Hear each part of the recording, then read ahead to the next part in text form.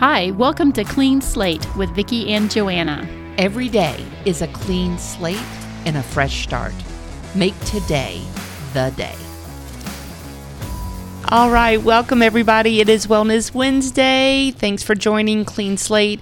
We are going to talk about something different today instead of it being so health related and more about not getting scammed like a kindergartner. Yeah. I think because we've probably all in the last year been scammed. Yes. And all probably thought, oh yeah, I'll be wise to that. I've heard too much about it, so I'm not going to fall victim to that. Mm-hmm.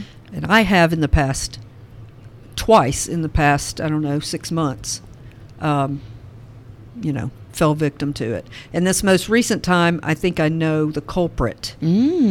So it's worth mentioning because I think the scammers out there have gotten so savvy on how to grab you through Instagram sales ads and things that seem legit. So you think if it's on Facebook or Instagram, and of course they have your algorithm, so you may have spoken about, I would love to get a float for the swimming pool for my grandson so he can actually get in. And all of a sudden there's all these, these great floats come up. And there may really be a product out there like that. But a lot of it is from China or whatever. You go on, they have this, you click on it and they have this elaborate web page. And it all looks legit. It looks so legit. I ordered a float back on it was when I was in St. Andrews, so I don't know. It's been over a month, probably 6 weeks ago, and it's never came. Now, that didn't cause any problem with my account. I think that's simply because it was from China, and it's just not going to come. They get your information, maybe they take the money you paid them, and then you're just not going to get what you ordered. Right. But the whole different kind is where you see a very legitimate, and I'll just be honest, I think what happened is, Bed Bath & Beyond is closing their stores. And so there's all these ads on Facebook about all these great deals on Bed Bath & Beyond closing sales that is just, so hard to believe. But yeah, these prices are this low. And the pictures are all products you would see there. Shows the price it was, the price it's slashed to, get it while it's there, blah, blah, blah. And the logo is identical. I mean, it is so well done that even I, and I look back, so I ordered a couple of things from there, and I entered in my account information. And then a few days later, my husband texted me, and he said, did you just make a purchase to GoPuff or something for $44? And I don't know what that is, but I said, I haven't used my card today at all. And he said, well, the bank contacted us and asked if this was legit or not. So I said, decline it.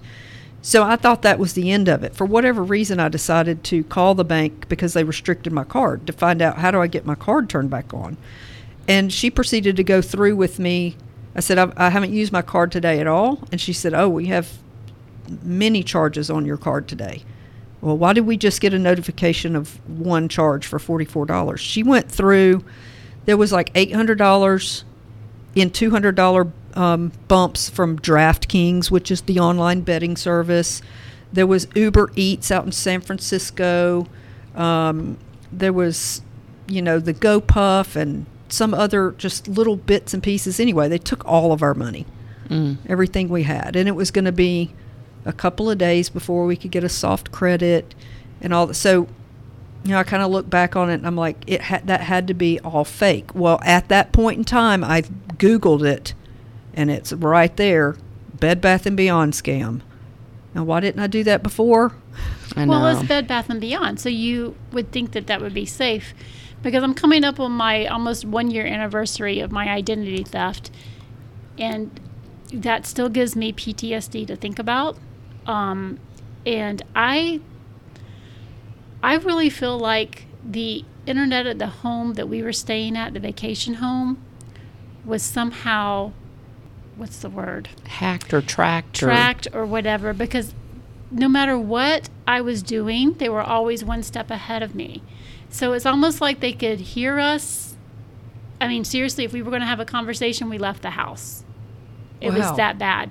Go out on the beach and talk about something. Or if I typed in something, like let's say, well, they've never even thought about this card. This card I don't even use. The next day it was compromised. Because it's like they knew that I had looked it up, or they could track everything that I was doing. And it was really, really crazy. It was very eerie and very scary. And I had a little bit of a scare a couple of days ago because I was sitting in a store and I got a message that I got a text message from Verizon, which is how the whole thing started. Your email address has been changed for Verizon. And I'm telling you, my heart rate probably doubled, and I thought I was going to vomit. And then I got another message saying, thanks for your Starbucks order. Well, I haven't been to Starbucks in over a month. And I was not at Starbucks, so I'm calling my kids, who's at Starbucks? No one's at Starbucks. So I really just started having this panic attack. It turned out it was fine. Ian added his email address on the Verizon account for an Apple Watch, which makes sense, I guess. But it just really scared me. And it was enough to say, okay, bring me back down to where I am very careful with where I use my debit card or anything like that. I don't usually pay for anything with my debit card that's not just a grocery store where I know that no one has changed the PIN code machine. I don't use my debit card at a gas station ever. I don't use it for anything like that. If I can't put it on my American Express card, then I'm sorry, you don't get my money. Because American Express is really good about knowing my habits, and then if something's not right, they fix it. Yep. And my bank is pretty small, so they're pretty good with that as well. And they have, you couldn't even call the bank and ask for anything without me being there and knowing the secret phrase. And only the manager knows the secret phrase. So It's me and the manager. Yeah. That's the big thing, because we bank primarily with Bank of America, who doesn't care. And clearly, when there's $800 in DraftKings taken out of our account, that would be something that would trigger, not a GoPuff. I don't understand that. But I do have an account. Well, Empower's account is through Fifth Third, which is a smaller bank where you can actually walk in and the people and you can talk to them. And they're on top of the security to the point where it annoys you. Like, even if you say, I'm going to Nicaragua, and you try to take money out in Nicaragua, it blocks your card, even though they know, and you have to call. But I'd way rather that be the case than they just let anything happen. So, right. And I have a limit on my debit card. I want to say it's pretty low. It's like $500 that I can only spend in one day, which is annoying if you're going to Sam's and you're like, oh my goodness, my purchase is well over. Or if you use I tried to pay for a muffler, which I couldn't do with my debit card. But I'd rather have it that way than the other way. So I just use my credit card for anything that's a big purchase like that. Have you guys ever understood this? So when the chips came out, where you can tap, the tap and so I use that because it's fast. But if you just dropped your debit card somewhere, and in the parking lot of Quick Trip or whatever, they can literally just go in, get whatever they want, and tap. There's nothing to identify you. You don't have to put in a PIN or anything. It's tap, you're approved. Well, see, my debit card, you have to put in a PIN. The only place that's I won't even mention that. There is one store that I don't have to use my debit card when it's like $25 or less, which I find annoying because I want to always use my debit card with a PIN. But Ian is where he banks, he has an app, and he can turn his debit card on or off.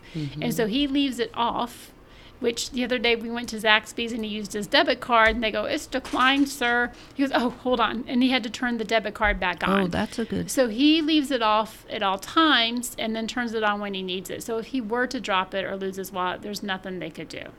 Oh, that's good. Where does he bank? Wells Fargo.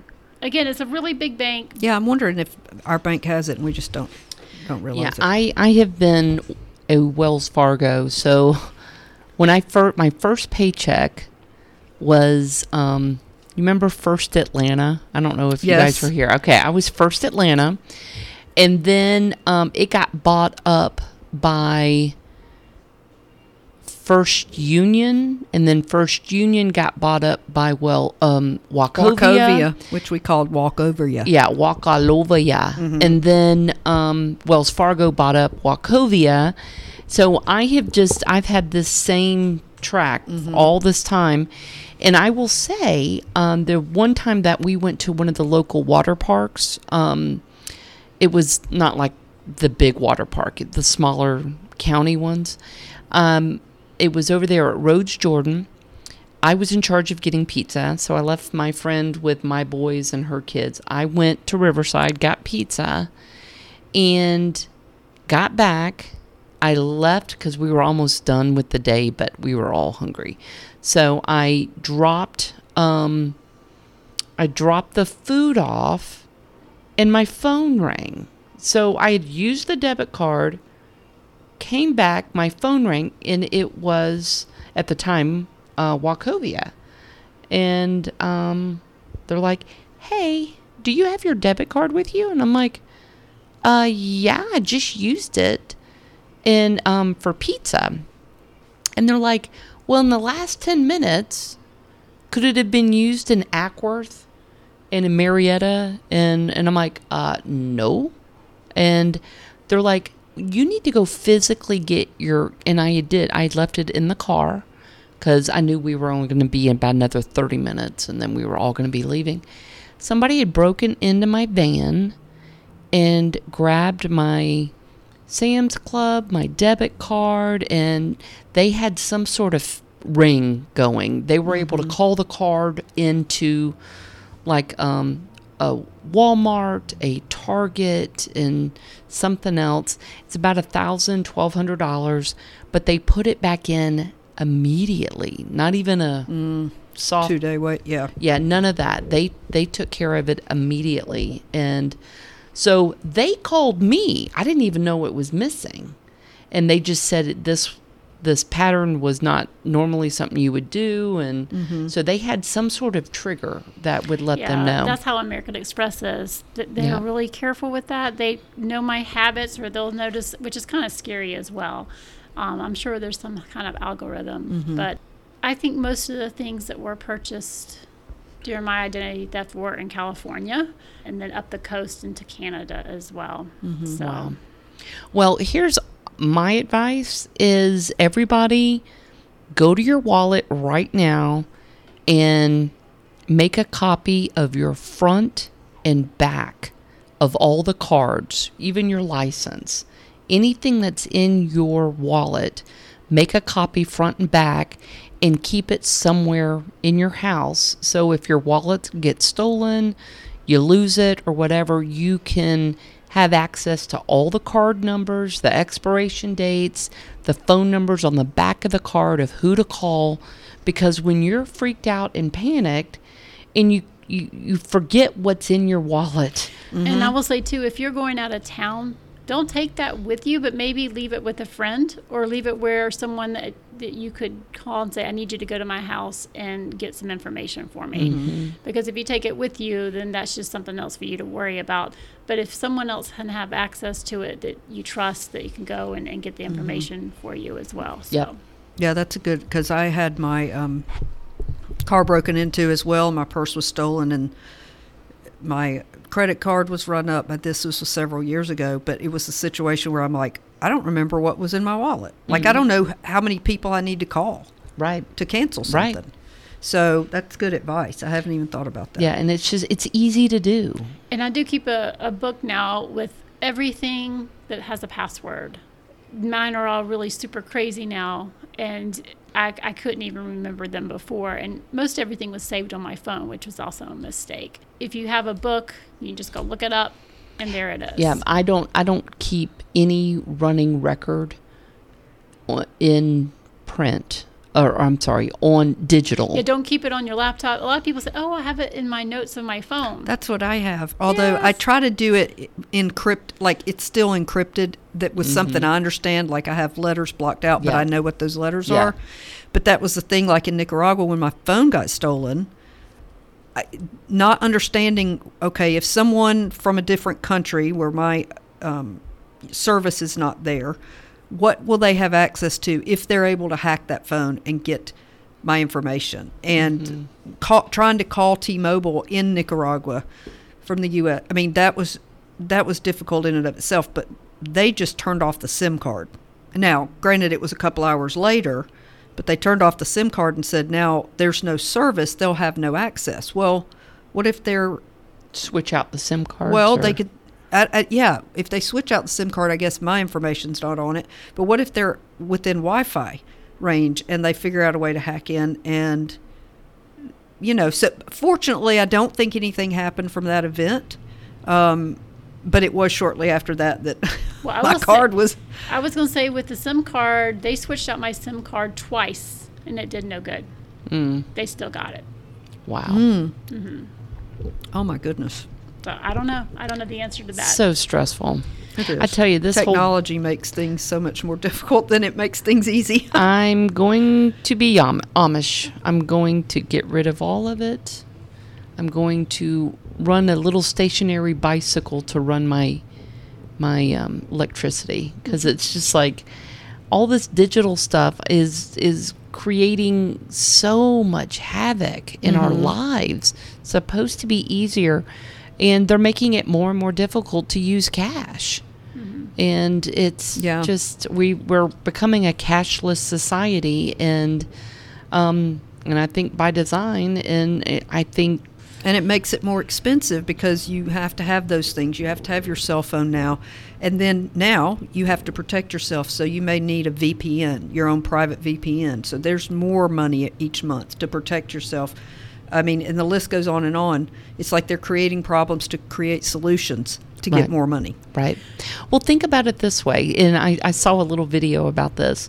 What if I paid you in cash, and then you go and spend that cash at a store, and then that store owner uses that cash to pay for his daughter's dance lessons, and then that cash, so it's like when you use cash, it doesn't lose any of its value.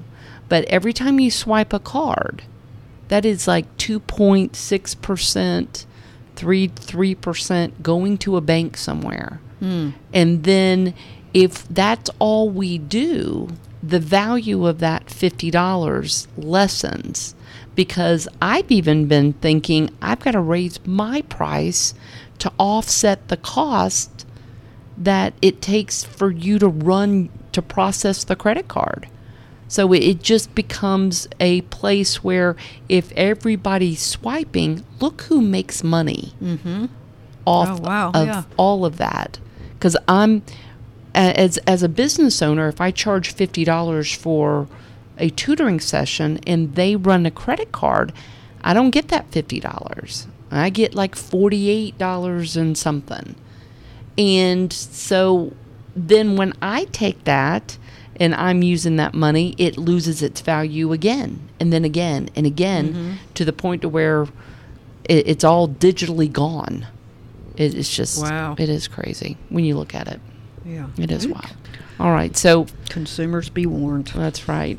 Oh, and what were you talking about? The parking deck? Oh, I saw two other scams to look out for. The first one was QR codes.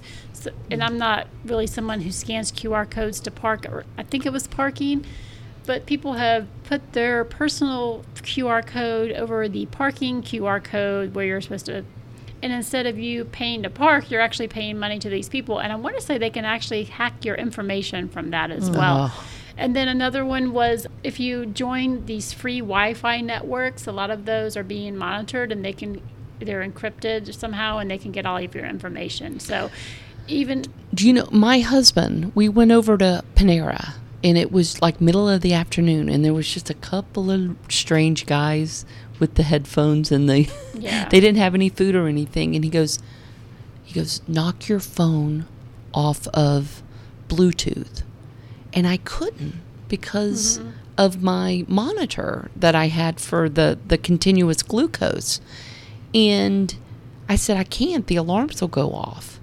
And he goes, I don't like being in here with your Bluetooth on because your network is completely accessible when you have your Bluetooth on. And so, and they're sophisticated because if they have a way to, because they're pinging all the time, hence the reason why you're able to read. So, but how would they get in if they, if it says paired. Here's a new pairing. This Bluetooth is available. They would have to be good hackers. I mean, it's not like, I can now get access to your stuff. There is a hacking mechanism. It's just we're making it we're ringing the dinner bell because Joanna's phone, right? Yeah, and it's just right there. And so how do you? So do you just have? It's like I almost need two different phones. I need a phone for my personal use that I don't leave the Wi-Fi or Bluetooth on, and a phone for my Bluetooth because I depend on that. Right. So I have to. I know. So, I mean, Kobe was telling me about you can get your own. If you get your own VPN, then that's your own private network. It doesn't go anywhere. But that's a monthly cost. But it may be something worth doing because the cost of recovering your identification and your money may be worth that added investment. Exactly. Okay, more to think about. That's it. All right. Thanks for listening. We'll catch you guys on Friday. Sometimes we succeed in life. Sometimes we fail. But every day is a clean slate and a fresh opportunity. Make today the day.